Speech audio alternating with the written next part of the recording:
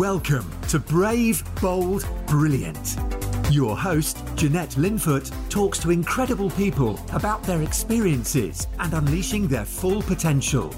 From the boardroom tables of big international business to the dining room tables of entrepreneurial startups, embracing opportunities, overcoming challenges, taking risks, while staying true to yourself is where the magic happens. Hi, it's Jeanette here. If you're enjoying Brave, Bold, Brilliant, I'd love it if you'd subscribe, share with your friends and leave a 5-star review. Let's do it. Here's the show. So welcome to the Brave, Bold, Brilliant podcast. I'm your host, Jeanette Linfoot, and I'm here today with a public speaker, a master coach, is the one and only Alan Kleinhans. Welcome, Alan. Thank you, Jeanette. It's lovely to be here with you. I'm looking forward to this chat. Oh, me too. I've just said earlier before we press record that you're going to make my day. So there's no pressure, Alan, at all. Well, I'm sure I'll do my best to live up to that. Exactly. No, I know we're going to have a really interesting, fascinating conversation. And, ultimately this podcast about being brave, bold and brilliant is all around how we be the best version of ourselves. So I know this is right up your street because that's what you've done yourself and also what you help so many other people be. So it's going to be a good discussion, Alan. And I pronounced your surname correctly. You did. It was a lucky shot. No, but it's great to have you here on the podcast, and also anyone that might be watching on YouTube, actually, because we also show these on YouTube. So, Alan, you and I met through Clubhouse actually about a year ago, I think now. It's probably about 8 months actually. 8 months. I mean, I'm impressed with your attention to detail. You're counting the months since we met. I think this is a good sign. Yeah, because I remember I only came on Clubhouse in April. Oh, okay. There you go. And then I only really met you. I think it was in May or June. Yeah. Okay. Well, here's me taking it as a personal compliment. It was just that's when you started on Clubhouse. Okay. That's fine. Right. Brilliant. So what we're going to do, Alan, if it's okay with you, it'd be good to get a little bit of a backstory for sort of where life started for you, where you're from, how life has evolved and where you are today. And then we're going to have a really interesting chat from there. All right, cool. Well, listen, I grew up in South Africa. I'm sure people who are listening now to me for the very first time can tell that I'm South African and not Australian. I like to make that joke often from the stage. And because I often get mistaken for Australian. So I grew up in Durban on the east coast of South Africa, beautiful city, beautiful beaches, warm weather, mountains, wildlife, gorgeous place. Unfortunately, at the time when I was born in '66, it was a very different place. It's still a volatile place now. It's still got its own fair share of extreme challenges, etc. And those challenges were obviously very obvious and very rough in the 60s when I grew up. And I grew up right next to a police station, which was a very interesting education for me, as you can imagine. And, I was, found my way onto the wall one day and happened to look into the police yard next door and saw some very brutal and horrific, experiences and, occurrences in that police yard that really just... It was really when I began to feel unsafe for the first time in my life. As a kid, when you just play, you're going about life. Life is great, and then suddenly something happens. And suddenly you feel unsafe, and that was the moment when I began to feel unsafe.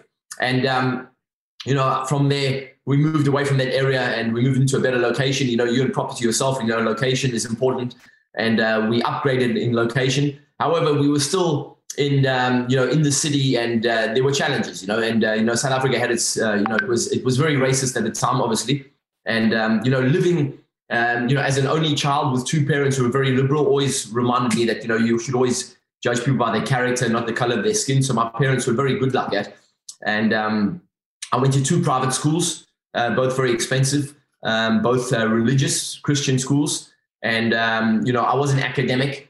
The second school was a boarding school. And, when I came out of boarding school, I just made it through school. I just failed my way through school.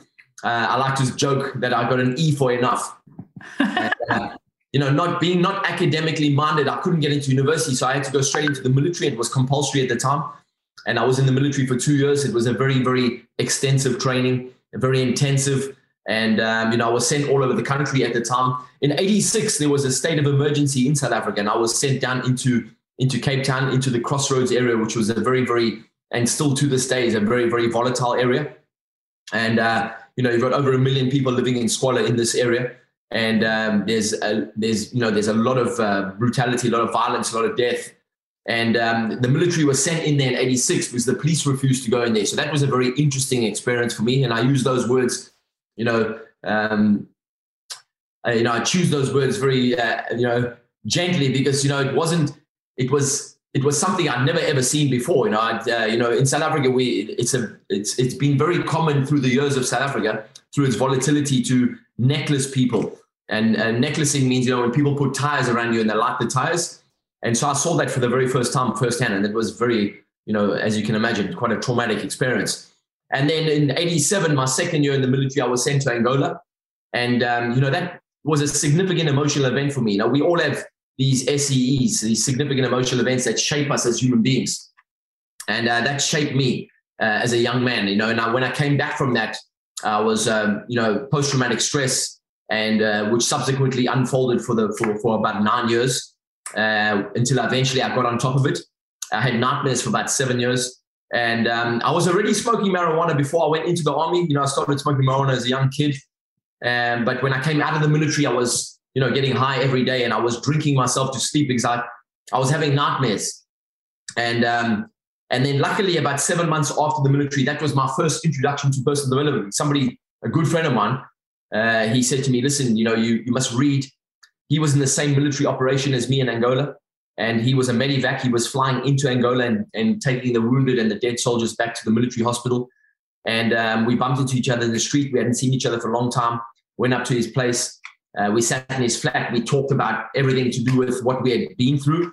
And he said to me, listen, the best way to take care of what's happening inside of you, inside of your mind right now, with your emotions, he said, is to read. And he introduced me to Think and Grow Rich. And that was July of 1988. And, that was a turning point in my life. I became a student for the very first time at 21 years of age. And I started to read. And, I haven't stopped reading since. It's been, nearly 34 years now since that experience. And in July of this year, it'll be 34 years, And it's been a fascinating journey, and it's led me down a road that I never would have expected to go down. I studied psychology, studied human behavior, studied everything to do with trauma and how trauma affects the nervous system. And that's led me to do work with military. I've spoken here for the Ministry of Defense in the UK. I've worked with military veterans, and it's been a fascinating journey, So that's my life in a nutshell. I eventually took everything that I'd been reading and studying, and I began to speak about it. And I ended up speaking on stages all around the world, and I've been able to work with some amazing people, It's given me a fascinating life. I really am very, very grateful for my experience.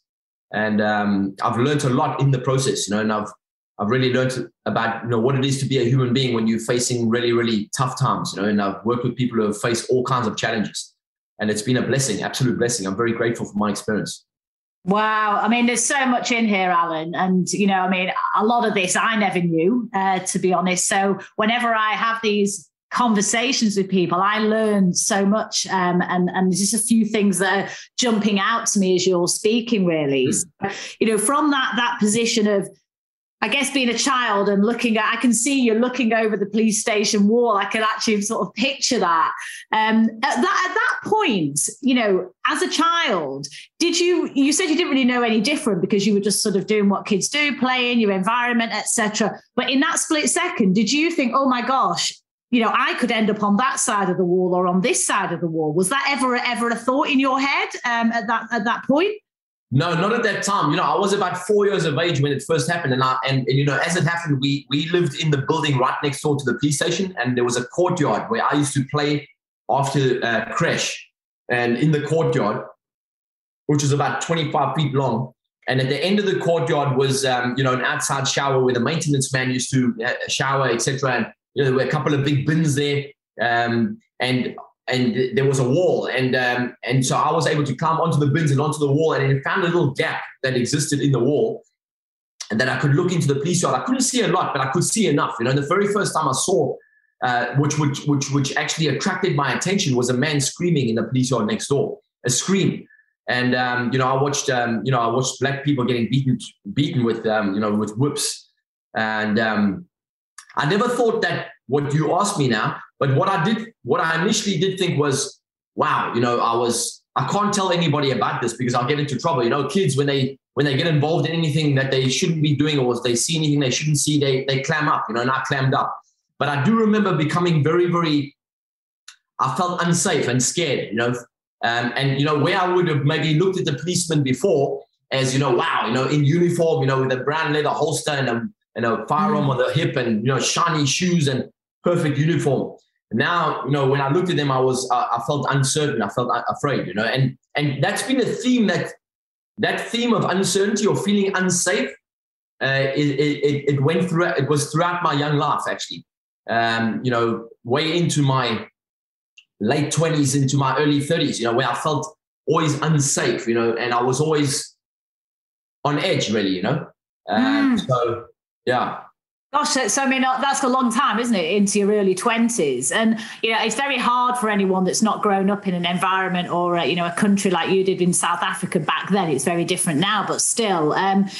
You must have learned some survival tactics, really, and just ways to, if you're feeling unsafe, the natural thing then is to try and make yourself safe, right? Absolutely. With whatever means possible. So can you just talk about some of those aspects that I suppose skills that you developed into your early 20s that just kind of helped you survive in a very, very tough environment? Yeah, well, I mean, that's a great question. I've never had that question before, and I talked to, I've got two teenagers, and I talked to them about the importance of street wisdom as well as, being academic and also being learned, and reading and learning, but also being able to look after yourself, really. And, growing up in that environment, I spent a lot of time in the streets. I spent a lot of time in the city. I spent a lot of time on the beach. And especially when I became a teenager and I was never at home. My parents were always at the golf club. My father was a golfer. My mother was a tennis player. Then she became a bowler. Then my father played bowls. Once he had a false hip, he couldn't play golf anymore. So they were always at the club. My father was the golf captain. Then he was the chairman. My mother was involved heavily in the committee. So I was kind of left to my own devices and on the beach as an only child every day. And growing up in that kind of environment on the street, and it was brutal, it was rough. There was a lot of, there was violence everywhere, really. And so you have to have eyes in the back of your head, you have to be, you learn street smarts, and, I was, and then when I came to live in London, and I was 23 when I came to live in London, and, I guess that support that served me well, living in London, because I was, again, I came with a friend and I had friends here, but again, you kind of have to make your way, and I started, my very first job was pushing a broom and mixing cement, carrying bricks on a construction site in Liverpool Street, getting paid cash in hand under the table, because we weren't allowed to work here at that time.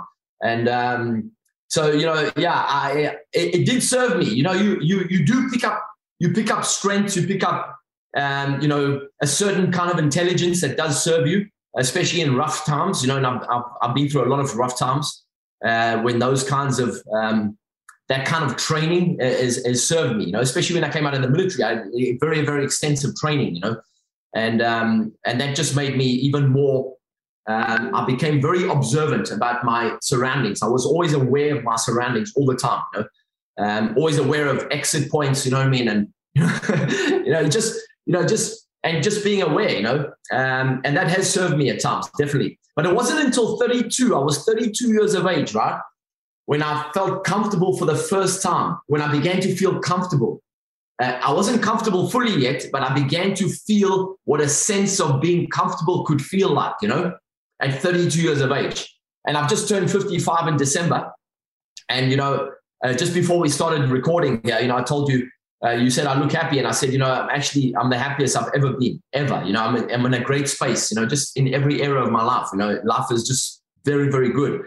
And I think I put it down to the fact that I feel very, very comfortable with who I've become and who I am in my own skin. I truly feel blessed. And I think it's a combination of all the things that have happened to me, but also what I've learned through those experiences, and then what I've done with those experiences, you know, how I've turned those experiences into blessings. Because, you know, I read something a long, long time ago, and I know we're jumping around here, but I read something, you know, in 1988, the very first book I read, Think and Grow Rich, right? Napoleon Hill. I know you're a big fan of that book too.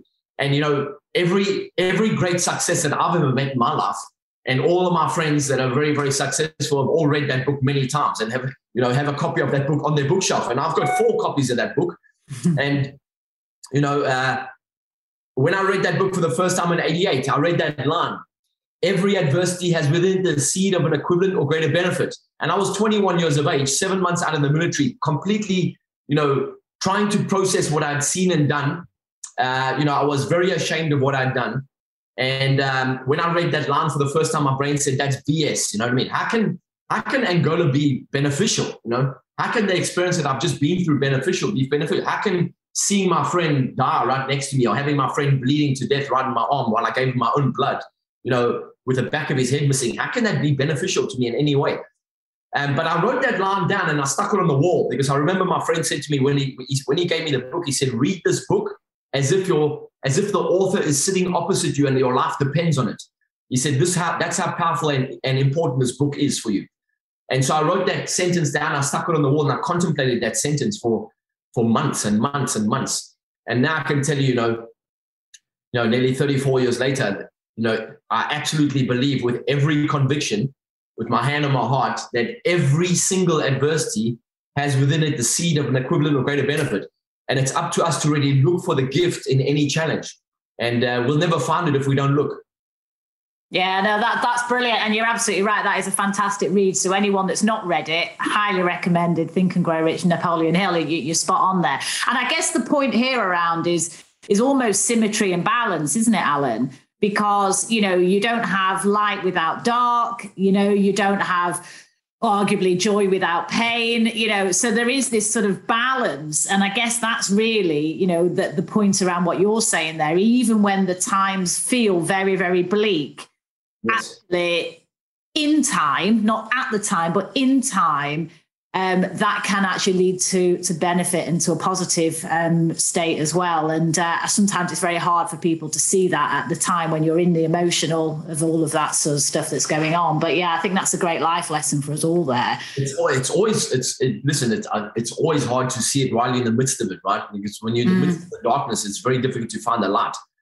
However, you know, it's I was listening to a podcast this morning while I was in the gym, and we were talking about the word faith, you know.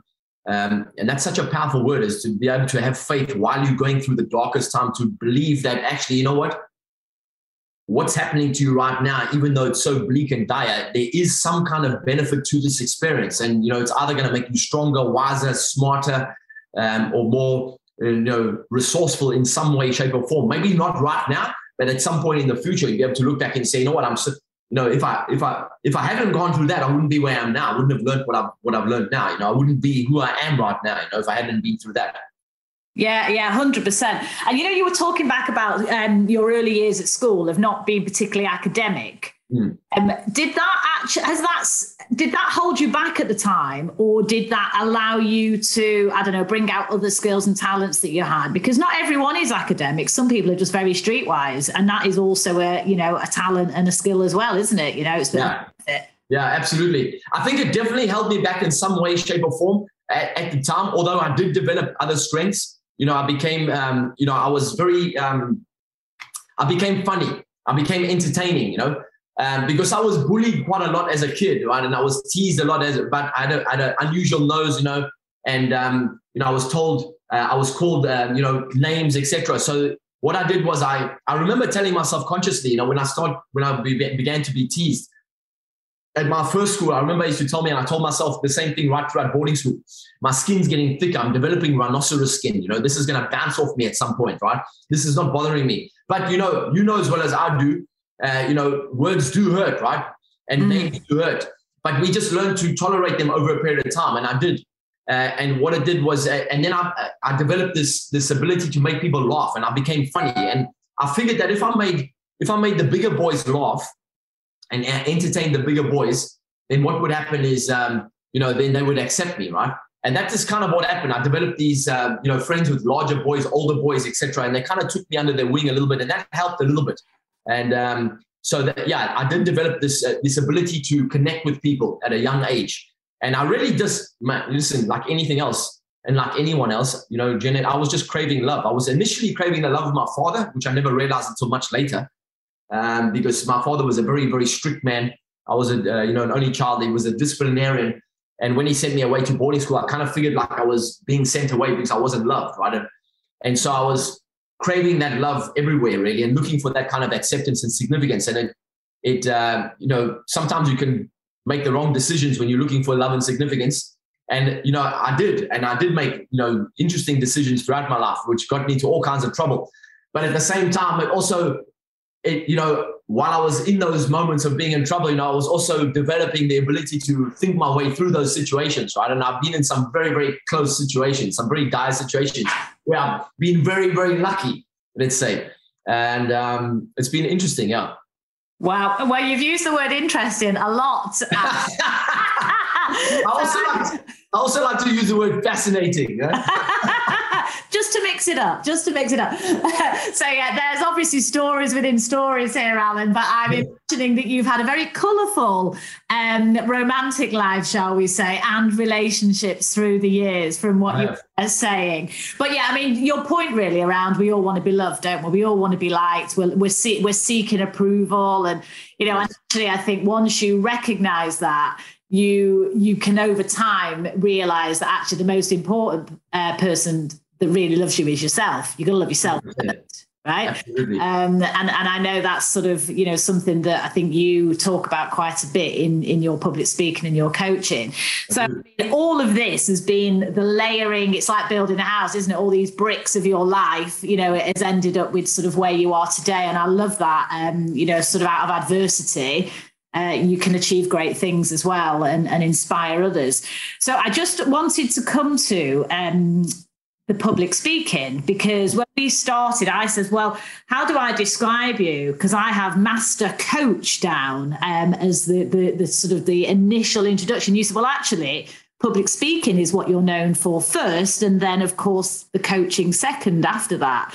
Yeah. So public speaking, just share with us, if you don't mind, Alan, some of the gigs that you've done, the people that you've been on stage with, because you have been alongside some incredible people, haven't you? Which really demonstrates, your credentials, and all kudos to you that you hold the stage with those kind of people. So just talk us through some of those icons of public speaking that you hold great company with, shall we say?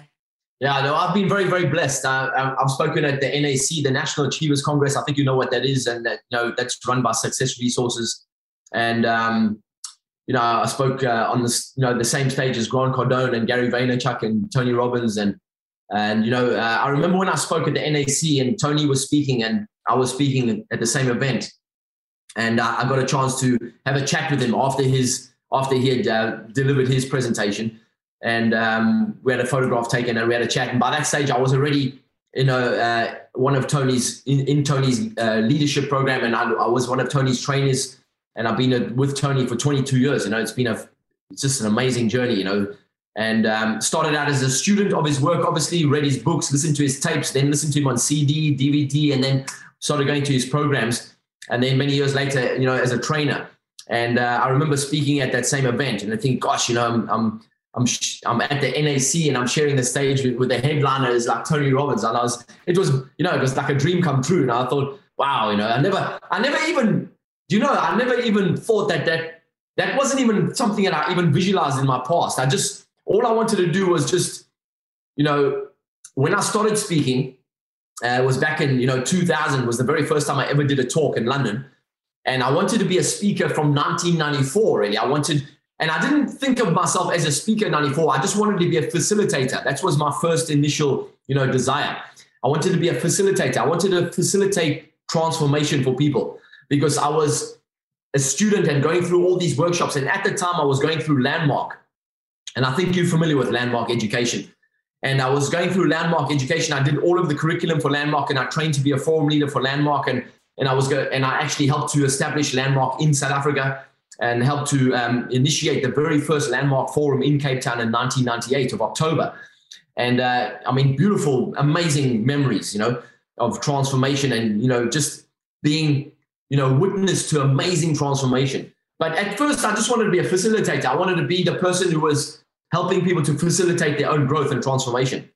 And then, then I began to get into speaking in a big way. From 2000, I gave my first talk, and I became really just addicted to the opportunity to get on a stage and just to share my story, because I was beginning to have an idea that my story was very inspirational for other people. And at first, I was just learning how to share my story.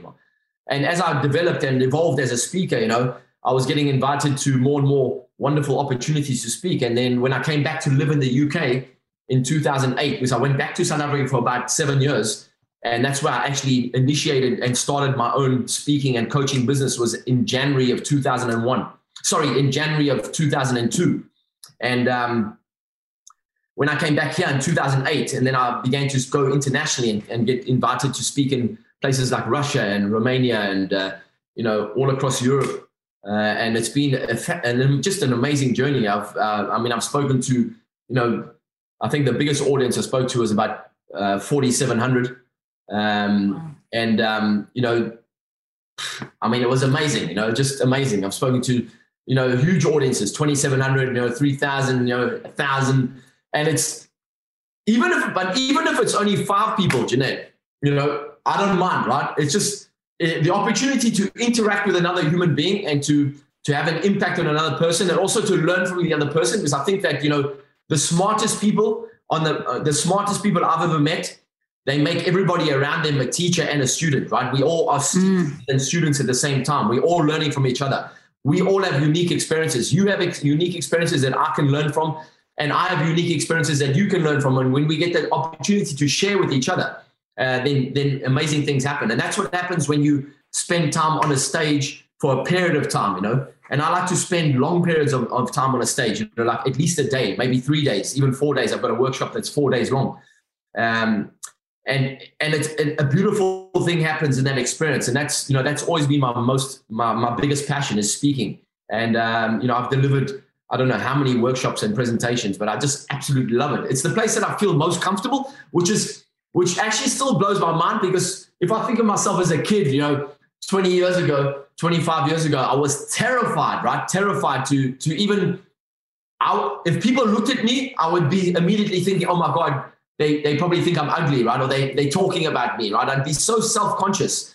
But that's the place that I feel the most at home, right? Because I just love people so much. And I also remember that I've been through such tough times, and everybody's facing their own battles, right? Everybody's going through a tough time. When we meet people, we always have to remember everybody's going through a tough time, and we don't know what that is. And you can really make a huge difference to somebody just by interacting with them, just by smiling at them, just by engaging with them, and having a small conversation. And sometimes even just smiling at them can change someone's life, And, that person might be thinking about doing something terrible. They might be thinking about taking their own life, and then they interact with you, and suddenly they're thinking, oh, you know what? I'll stick around for another day, Yeah, no, that's incredible. I mean, you just light up when you talk about this stuff. You can just see, you exuding the positivity and the energy. It's really quite incredible. And, it's funny, isn't it? Because, again, coming back to this idea of yang, shade and light, what to you when you were your younger self would have been filled you with dread now fills you with joy. And that the actual kind of irony and the contrast of that is quite beautiful, actually. There's a symmetry to it. It's that's really, really lovely. But for a lot of people listening or watching, they'll be thinking, oh my God, the thought of getting up on stage and speaking in public, I would rather die than do that. I mean, literally, it is one of the most feared things to do, isn't it? So in terms of how you got over that, or tips that you could share with people to gain confidence speaking, what are the sort of some of the simple things that are the most powerful to help people if they do want to become a public speaker but are quite frankly scared of even trying? I love that question. And I'll say to people all the time, if you're terrified of speaking, that's a very good indication that you should actually just engage in maybe even just Toastmasters, just somewhere where you can go and get on a stage and practice speaking to a group of people. Because even though you're terrified of it, what it does is if you engage in that activity, then it's going to grow your confidence in so many different ways. And that confidence will permeate into all areas of your life, into relationships, into your business, and it just changes who you are. There's no doubt about it. One of the most powerful things that people can do is to learn to speak in public, because they forget that they're speaking all the time. They forget that we are kind of speaking in public all the time. It's just the difference is you speaking to one person rather than speaking to 100, and the 100 people seems that much more terrifying because now you've got 100 pairs of eyes on you and they're all on you, right, at the same time. And what that means is that people then suddenly think, oh my God, I'm exposed. I feel naked, right? They're going to see something about me that I don't want them to see. That's what everybody fears. And it's crazy because that's an indication of the fact that most of us we're not comfortable with who we are, It just really, what that does is it exposes that we haven't got to the point where we are comfortable with who we are. Because when people are comfortable with who they are, it doesn't matter, who's looking at them. It doesn't matter where you show up. You can walk into any environment and you can just be comfortable in that environment and you can engage in conversations with people, like for instance, in a restaurant or wherever, in a networking event, in a property event, perhaps, you walk into a room on your own. Most people walk into a room on their own and they think, oh my gosh, who do I speak to? And they look for the safest person to speak to, right? Rather than just walking in and saying, hey, I wonder who am I going to meet here today? I wonder what's going to happen, right? I wonder how many wonderful things are going to occur in this particular moment, right? And just being like, having that curiosity of a child, because all children are not afraid, right? Children are not afraid until they get to a point where they become afraid, where suddenly something happens and they learn to become afraid, or they get taught fear. We get taught fear from a young age. But prior to that moment, children interact very easily and freely and effortlessly. And essentially, all of us as adults are just those children looking to, just to engage in a way with curiosity and awe. And we forget about that because now we've got all these limiting mental constructs, So for somebody who's afraid of speaking, then I would say engage in a Toastmasters club. Find somewhere where you can go and practice and get on stage. I say Toastmasters because I started with Toastmasters, and Toastmasters, yourself, it's a very structured environment. It's a very structured process where you start from zero and then you get the steps, and the steps, you take them as slow or as fast as you want to, but it gives you a good structure. And then you get to the point where you develop confidence, and then you might want to go in a different direction. But that's a great place for people to start. And I would say if you recognize that you have a fear of speaking, that's a very good indication that you need to actually step through that fear and go and do something about it, because the confidence that it'll give you in every area of your life is amazing. Yeah, no, there's so much value in this conversation, Al. I mean, I also think that there's a part around getting your head around that people are going to judge you anyway. So that's just human nature, right? And once you accept that and you want to stand for something that's important to you, if people like you or, they resonate with you, then that's great. But for those that don't, that's also fine. And I think once you realize that, instead of worrying, what will people think? What will people say? Actually, just go with it, because they're going to judge you anyway. So you may as well put your best version of yourself out there that stands for something that's important to you. And then, your tribe will come where you are, I think, as well, Absolutely. And, that's a good point that you make there, because when you say people are going to judge you anyway, but we forget that people inherently, we love to be inspired, right? That's just part of who we are. Most people, when they see something inspirational, when they see somebody being authentic, or when they see somebody being, just outspoken in a beautiful way, or just expressing their emotion in a beautiful way, we find that inspiring. So it's a good thing to remember that, because when people are just being themselves, that's when people are most inspired. But we forget that, and then we get in our head about what people are going to say about us, and we focus on all the things we're going to do wrong. And then it's much easier to do those things, because whatever you focus on, you're going to do, right? Whatever you focus on expands. So if you focus on making a mistake, you're going to probably make a mistake. But if you just focus on having fun and just learning something new, and in the process becoming more confident and discovering who you really are, and also finding ways to engage with people much more easier. And that just makes life so much more richer, right? Because everything we want comes from other people, everything we need, we have to engage with other people to get it in some way, shape or form. Even if it's just love and affection, we still have to engage with other people. And so learning to engage with other people is one of the most powerful things we can do. And that's the thing that most people are afraid of doing, is engaging with other people, and we get taught this when we're young, right?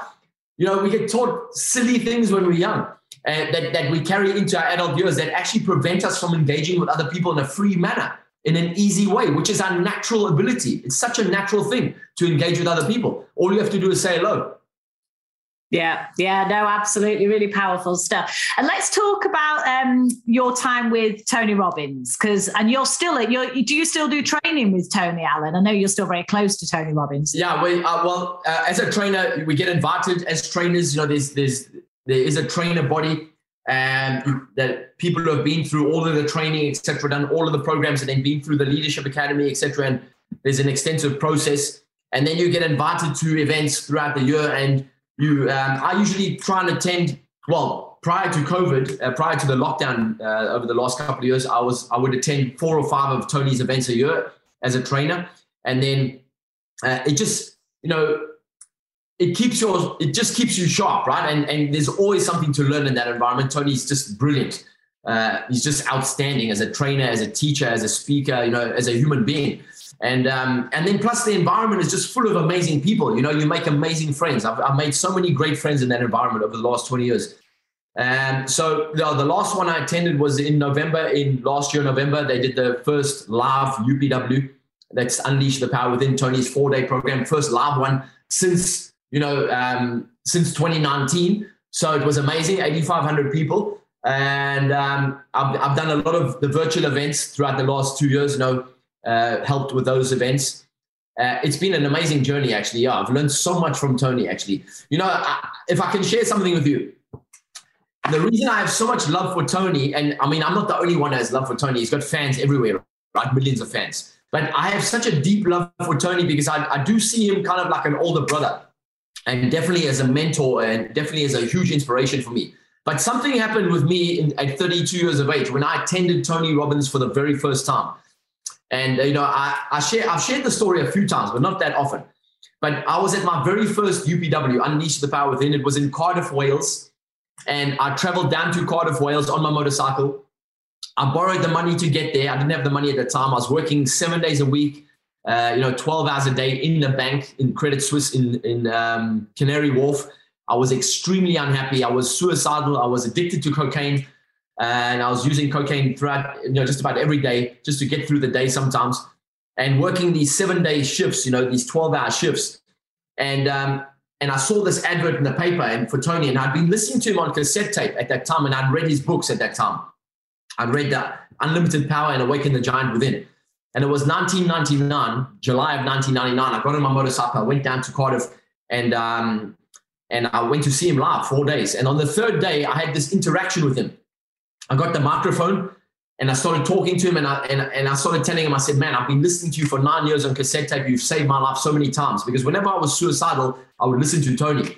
And I said, man, I love you so much. This workshop has changed my life already. It's only day 3. I said, we've just had this powerful experience. It's really just shifted me so powerfully. Anyway, I ended up in his arms, right? He came off the stage walking towards me. I ran down the aisle towards him. I jumped from about 3 feet away. I ran down the aisle, and about 3 feet away, I jumped on him, right? And he caught me, right? And I wrapped myself around him. A big guy, right? 6'8". And I remember this is the moment that really shifted me to my core, right? Every single cell in my body was shifted in that moment. I had like a spiritual transformation. He grabbed my head with his hands, right? And he just looked, Jeanette, it felt like he looked right into my soul, right? And I was 32 years of age at the time, and was the very first time in my life that I felt unconditionally loved by another human being. I'd never felt that kind of love from before from anybody, even from my parents.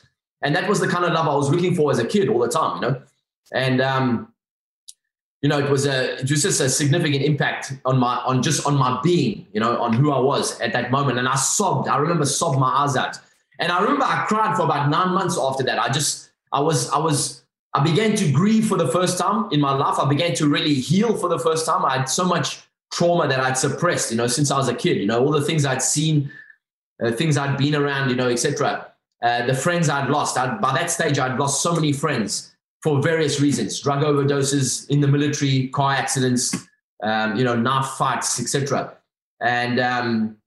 And that was the first moment I began to actually grieve and heal, at 32 years of age. And it was a significant moment for me. So and then that was the decision that I made at that same event, on that same day, the same afternoon. I decided that I was going to study everything that Tony taught, and I was going to be a trainer at some point in my life for Tony. And I was going to spend as much time as I could in that environment for the rest of my life, so that I could keep learning, and so that I could keep becoming better and better, so I could learn how to add value, so I could learn how to become someone who added value. Because at that time in my life, I wasn't somebody who added value. No, I was surviving. I was just trying to survive. I was in survival mode all the time.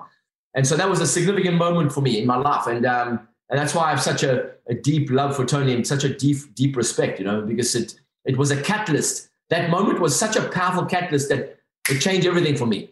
I became sober. I arrived at that workshop 4 days sober after 18 years of being high and drunk, right? Just about every day, 18 years. And I arrived there 4 days sober, and I stayed sober. And, and I got clean, and I changed everything. That weekend changed everything for me, just revolutionized everything for me. And it was like a 180-degree turn, right? And that's when everything began to change for me. Wow, that is such an incredible story. It really is. But I suppose it's almost like all those layers were peeled away. You're almost laid bare, really, to a certain degree, before you're able to sort of rebuild yourself and become, the man and the person you are today. I mean, that is... Yeah, and, and it's a good thing you say there. I love the way you said that. The layers were peeled back and I was laid bare. I was. When I stood up and I got the mic, and I started talking, and one of the things I said, listen, man, this exercise that we've just done, have you done UPW? I think you have, right? I've done the virtual, but I'm going to try and go this year, actually. I want to go into... So that on the day 3, we won't tell people what it is. It's a very powerful experience, but day 3 is that Dickens exercise. Yes. And I just come out of that exercise, and it literally scared me into the present, right? Where I suddenly realized, listen, if I don't make a change, I will be dead. It's just a matter of time. I'm going to die, right? Because I was suicidal even at the time, but I remember I said, listen, there's something inside of me has been festering inside of me that I've buried, for 13 years at that point, under drugs and alcohol, which is when I was in Angola, and I lost friends, and I had to kill people. And I said, I've been carrying that with me, and I've never really dealt with it, and I was oblivious to the rest of the room. I was just, looking at Tony. That's all I could see was him and I. And I said, and I said that out loud for the first time in my life, where I had said that out loud, and the only other person I'd ever told that to prior to that moment was my father. In 1996, 3 years earlier, I told my dad what I'd been through in Angola, what I'd seen and done, and and it was quite an incredible moment, because although I was terrified to tell people what I'd seen and done, because I was afraid of I was very ashamed and had a lot of guilt. And plus I had a lot of guilt from, South Africa, growing up in South Africa, and, just being part of that system, even though I thought I wasn't. And there was a lot of trauma there. And when I just shared that, it was kind of like the wall came down, and suddenly there was like a release, and it gave me the opening that I was seeking, that I'd always been seeking, the opening to go in a different direction. That was a significant moment for me. So that's why I have such a huge, profound respect for Tony's work, because I've seen that happen for other people, so many other people in the last 22 years, in different ways, have their own moment where the wall comes down, the wall breaks, the dam breaks, and suddenly there's a release, and suddenly there's a transformation, and people they have a 360-degree shift or a 180-degree shift, and everything changes, and that's what we're all looking for. We're all looking for, that ability just to forgive ourselves, for what we think we've done wrong, or we're looking for, the forgiveness of other people that we think we've hurt, Yeah, no, absolutely. Gosh, I mean, and, this podcast, Brave, Bold, Brilliant, is all about how do you push through adversity and be the best version of yourself, whether that's in business, life, career, whatever it may be. And I think to be able to be vulnerable and to show that vulnerability, even though you're fearful of it, it feels very uncomfortable. I would imagine that felt very, very, very uncomfortable for you. Very, very.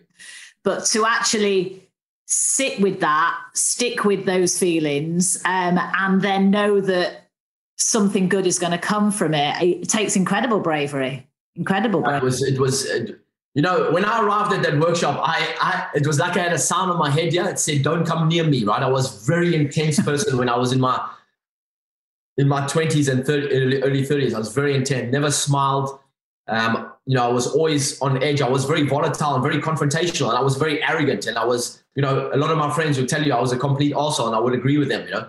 But it was because I was carrying so much inside of me that I was just afraid to let other people see, you know. And I think that's the same for all people, you know. That's why I love the work I do, you know, and that's why trauma, I've been very fascinated by trauma and the effect of trauma on the nervous system. And, you know, that what you just said now, the name of your podcast, Brave, Bold, and Brilliant, you know, it's such a powerful name that I love that, because what prevents people from being brave is the fear that they have about what other people will say if they find out what they have inside of them, or what they've done, or what they might have done wrong, etc., or the failures, the so-called failures, you know, that society has placed on us, you know. And when you are brave and when you are authentic, it generally does inspire other people to do the same thing in their own life. And that's what we all need to remember, is that we all, you know, we're so much more similar than we are different, you know. I know, and that's it. And I think that, you know, the strive for perfection is dangerous, actually, because we're all perfectly imperfect, aren't we? 100%, yeah. And almost, I think, you know, you sharing your story like this, it almost gives other people the permission to do the same, even though they don't actually need permission. But in their mind, they may think they need some kind of permission or affirmation that it's okay. So you sharing this is incredibly powerful. And I feel very humbled by the conversation, to be honest, Alan. I really do. Thank you, Jeanette. You know, let me tell you something amazing too, right? What just came to my mind when you talked about, you know, when you share something, it gives other people the permission, right? It's so true, right? And, you know, it reminds me of that sentence that I read in Think and Grow Rich, right? Every adversity has within it the seed of an equivalent or greater benefit. And, you know, 30 years after I was in Angola in 87, it's 2017, and I'm in Russia, right? And I'm doing a 12-city tour. And it took me probably about 6 or 7 weeks to do those 12 cities. I did two cities every weekend. And I remember 3 different cities in Russia in 2017, where the first time it happened, it blew me away, right? But a gentleman came up to me in the break, and I'd been speaking for about 2.5 hours at that stage. And usually what I would do at that, I was doing a day of training. And at the end of the day of training, we were giving people with local promoters, we were giving people the opportunity to come to Tony's programs, because I was out there promoting Tony Robbins. So I'd do a day of content. And in the morning, I would tell my background a little bit, right? So that I could get, some rapport with the audience. And the first time it happened, it actually blew me away. This gentleman came up to me in the break and he said, "Listen, I just want to hug you." His English wasn't great, but we could communicate. And he said, "Listen, I just want to give you a hug." And he said, "I want to tell you." He said, "I was in Angola in 1987 fighting against you. And when I was in Angola in 87 with the South African Defense Force, we were there covertly. Nobody knew we were there. And we'd been there for quite a long time. It was the Angolan War. The Angolan War had been raging for 25 years. It was a terrible war. Millions of people lost their lives. And South Africa was there covertly for many years. And in 1991, it all broke out on the international press. It was on the BBC News while I was living in London. I remember seeing it on TV, right? Angola. And, I was there 4 years prior to that when it was on the news. And this guy comes up to me in 2017 and says, "I was in Angola and we were fighting against Cubans and Russians." And he says, "I was there in 2017 fighting against you." He said, "I'm so glad that you survived that war and that you are here today and that you told your story so transparently, so vulnerably," because he said, "I've never told my family what I've been through." He said, "And I can see that I have a wall between myself and my loved ones." And he said, "You've given me inspiration today to go and back to my family and to begin to let the wall down, so that I could really connect with them again and maybe share a little bit about myself that they don't know anything, about." Wow. And that happened 3 times on that tour. 3 times in 3 different cities. 3 men came up to me And they told me I was in Angola. And thank you for coming here, telling your story, because you make me realize that I need to be more authentic and more honest with the people in my life, the people that love me, the closest to me, because I've kept them at a distance, you know? And I remember when it happened, I remember thinking, the first time I thought, oh my God, this is crazy, right? And then it happened 3 times. And I just thought, the third time it happened, the gentleman who came up to me the third time, when he told me, I put my head back and I laughed like crazy. And he looked at me like I was a bit nuts. And I said, sir, this is the third time this has happened in the last 5 weeks, right? And I said, I have to take a photograph. And only one of them out of the 3 let me take a photograph. The other 2 were still in the military, so they didn't want to, but the one let me take a photo. And I said, I'm only taking this photo for me, for myself, so I can remember that this actually happened, you know? So, gosh, I just thought that was amazing. And then it reminded me that everything is connected, right? There's always some kind of benefit to something, right? Because we live in an amazing universe it's energetically connected. Everything is one. It's all made up of the same atoms, molecules, and electrons. So you never know where you're going to end up in 10, 15, 20, 30 years' time, right? You never know what happened in your past, how it's going to serve you later, even though it was dark and dire. And I've met women who have been through terrible things, like traumatic, tragic things, watching their children get raped, and murdered, and then actually turning that experience into some kind of benefit for other people and themselves, like learning to heal, learning to talk about it, learning to inspire other people who have been through tough times, And it's a fascinating world we live in, right? When you really start to really understand what's available for human beings inside of ourselves, right? We're always looking outside, but what we really want is inside. Yeah, that's where the power sits. You're absolutely right. And I think that's the thing, isn't it? That actually, if you show your vulnerability, if you share with other people, it does give that permission that we've talked about. And it does inspire. You never know who is watching, who is listening, whether it's on social media or just a glance across a room or a smile can make the world of difference. And I think that is a great reminder for us all. And also anyone listening, I guess the lesson for us all, doesn't matter what position you're in or, you all have something, you all have a voice, you all have a story, you all have something valuable to share with the world.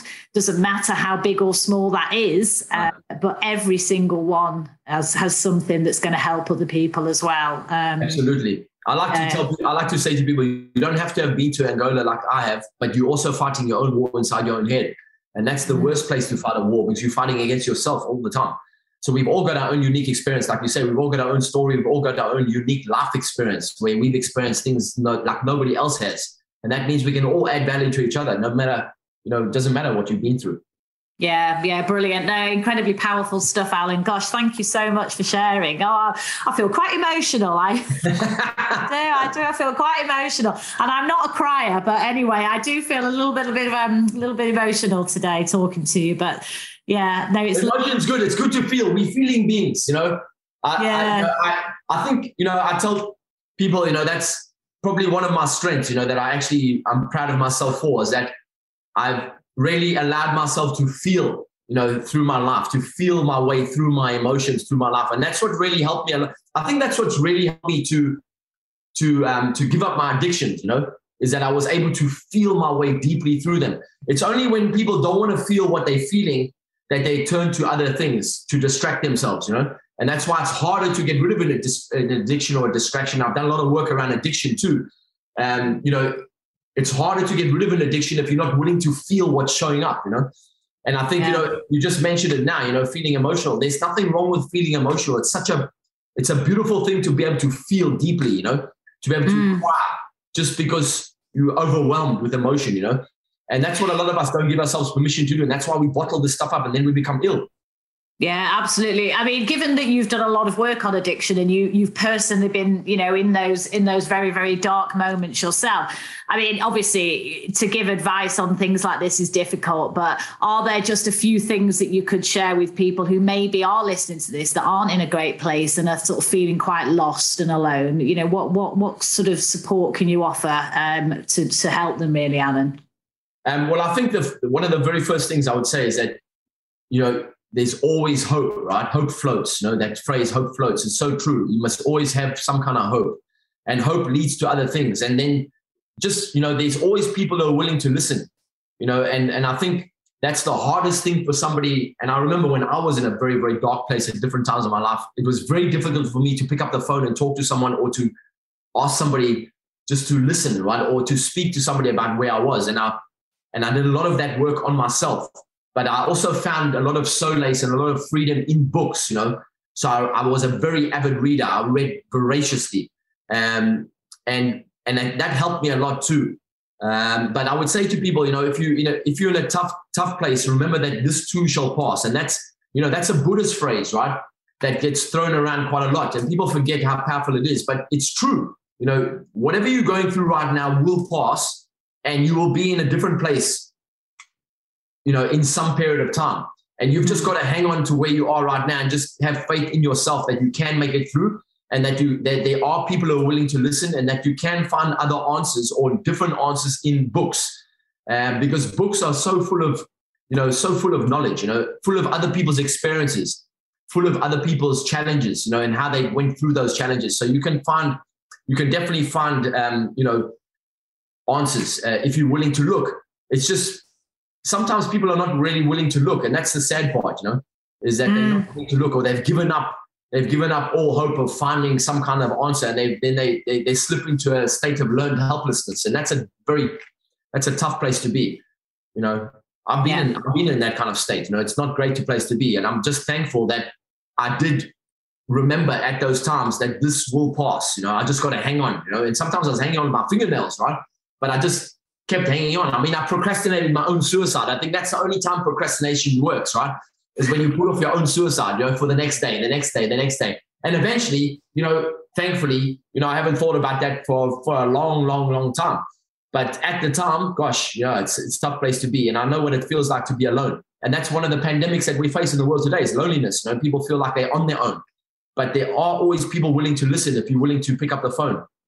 Yeah, absolutely. No, and gosh, I'm very thankful. We're all very thankful that procrastination in that example of the hardest example you could possibly give of suicide, you procrastinated, and we're very glad that you did. Yeah, me too. Yeah, absolutely. That's the only time procrastination works. Otherwise, crack on. Yeah. Otherwise, crack on. But not with that. No. But yeah, you're right. Reach out. There's always someone there to help and to inspire and support, or just listen. Sometimes people just want to be listened to, don't they? They don't necessarily want the advice. They can just process it through themselves. Sometimes it's just having someone that actually cares enough to listen. Absolutely. Yeah, very powerful. So, Alan, I could chat to you for hours, but I'm very conscious that that we've been talking for a while. We'll have to do a follow-up podcast, I think, Alan. Yeah, no, that would be great. But as you look back over your life, and my gosh, it's been a very rich life in many, many ways, highs, lows, but lots of positives, in particular the last years that you've been doing what you're doing. Can you think of any great advice that sort of stands out for you, that stayed with you for a long time, or that you've put into practice regularly? Yes, that's easy. My dad told me when I was young, he said to me, son, I'm going to give you 3 rules for life. And he said, if you follow these 3 rules, then he said, life will be sweet. And he said, rule number 1, be kind. And I thought to myself, okay, that's easy. And, I was generally a kind person, and I always loved people, and so then he said to me, number 2, be kind. And I thought, Dad, that's the same thing. So he said, just pay attention. And then he said, number 3, be kind. And he said, you get the point, right? He said, these are the 3 rules that you adopt in life. If you can't, he said, then you don't need anything else really, because kindness leads to all kinds of magic. And I never, ever forgot that. And I think, that's one of the things that I've employed throughout my life is kindness. I'm kind to everybody, because I think that everybody deserves kindness, and it's a language that everybody understands universally. Even if you can't, I've been to so many different countries, and if you just can't, you can get on with people, even if you can't understand what they're saying. And, so that's, I've employed that, to large benefit throughout my life. And I encourage people to do the same thing. And I've taught the same thing to my kids. Kindness is very, very important. It's very important. It's underrated, but it's extremely important. Yeah, I love that. Often the most simple, straightforward things are the most powerful, aren't they? So yeah, be kind, and be kind to yourself as well as others. Absolutely. Well, I think that goes without saying, right? To be kind means to be kind to everything and everyone, including yourself, especially yourself. Absolutely. And can you think of any advice that maybe you took that you regretted, or advice that was so poor at the time that you ignored and you were very glad that you did? Yes, absolutely. I'm glad you pre-framed me about this earlier, right? But even when you asked me about this earlier, straight away, I knew exactly what I was going to share. So this piece of advice comes from my mother now. So the first one was my mother. Sorry, the first one was my father. The second one was my mother. My mother said, don't talk to strangers. And when she told me that, I thought that's weird, right? Why wouldn't I talk to strangers, right? Because you know what I mean? And I think I don't think that's a great piece of advice that we give to kids. Don't talk to strangers. Another one is money doesn't grow on trees, right?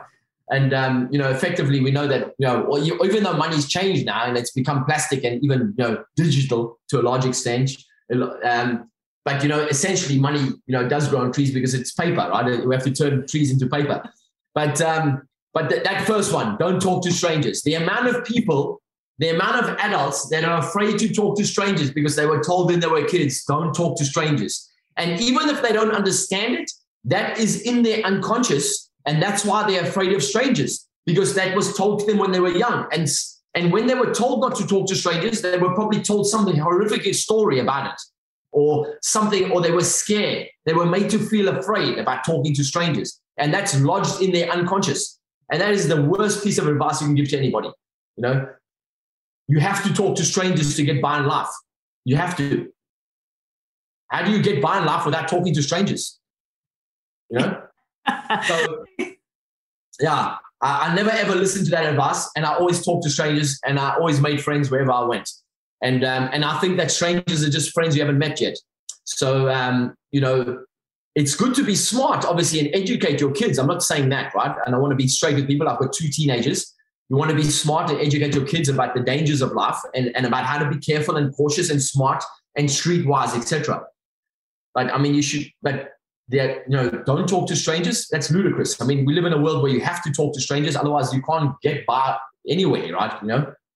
That's possibly one of the best answers that I've ever had to that question, Alan.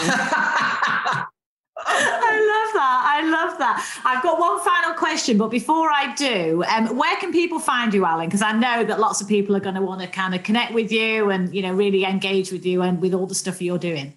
Thank you. I appreciate that, Jeanette. You can find me on social media. I'm on Facebook, on Instagram. I'm also on LinkedIn, although I'm not very active there.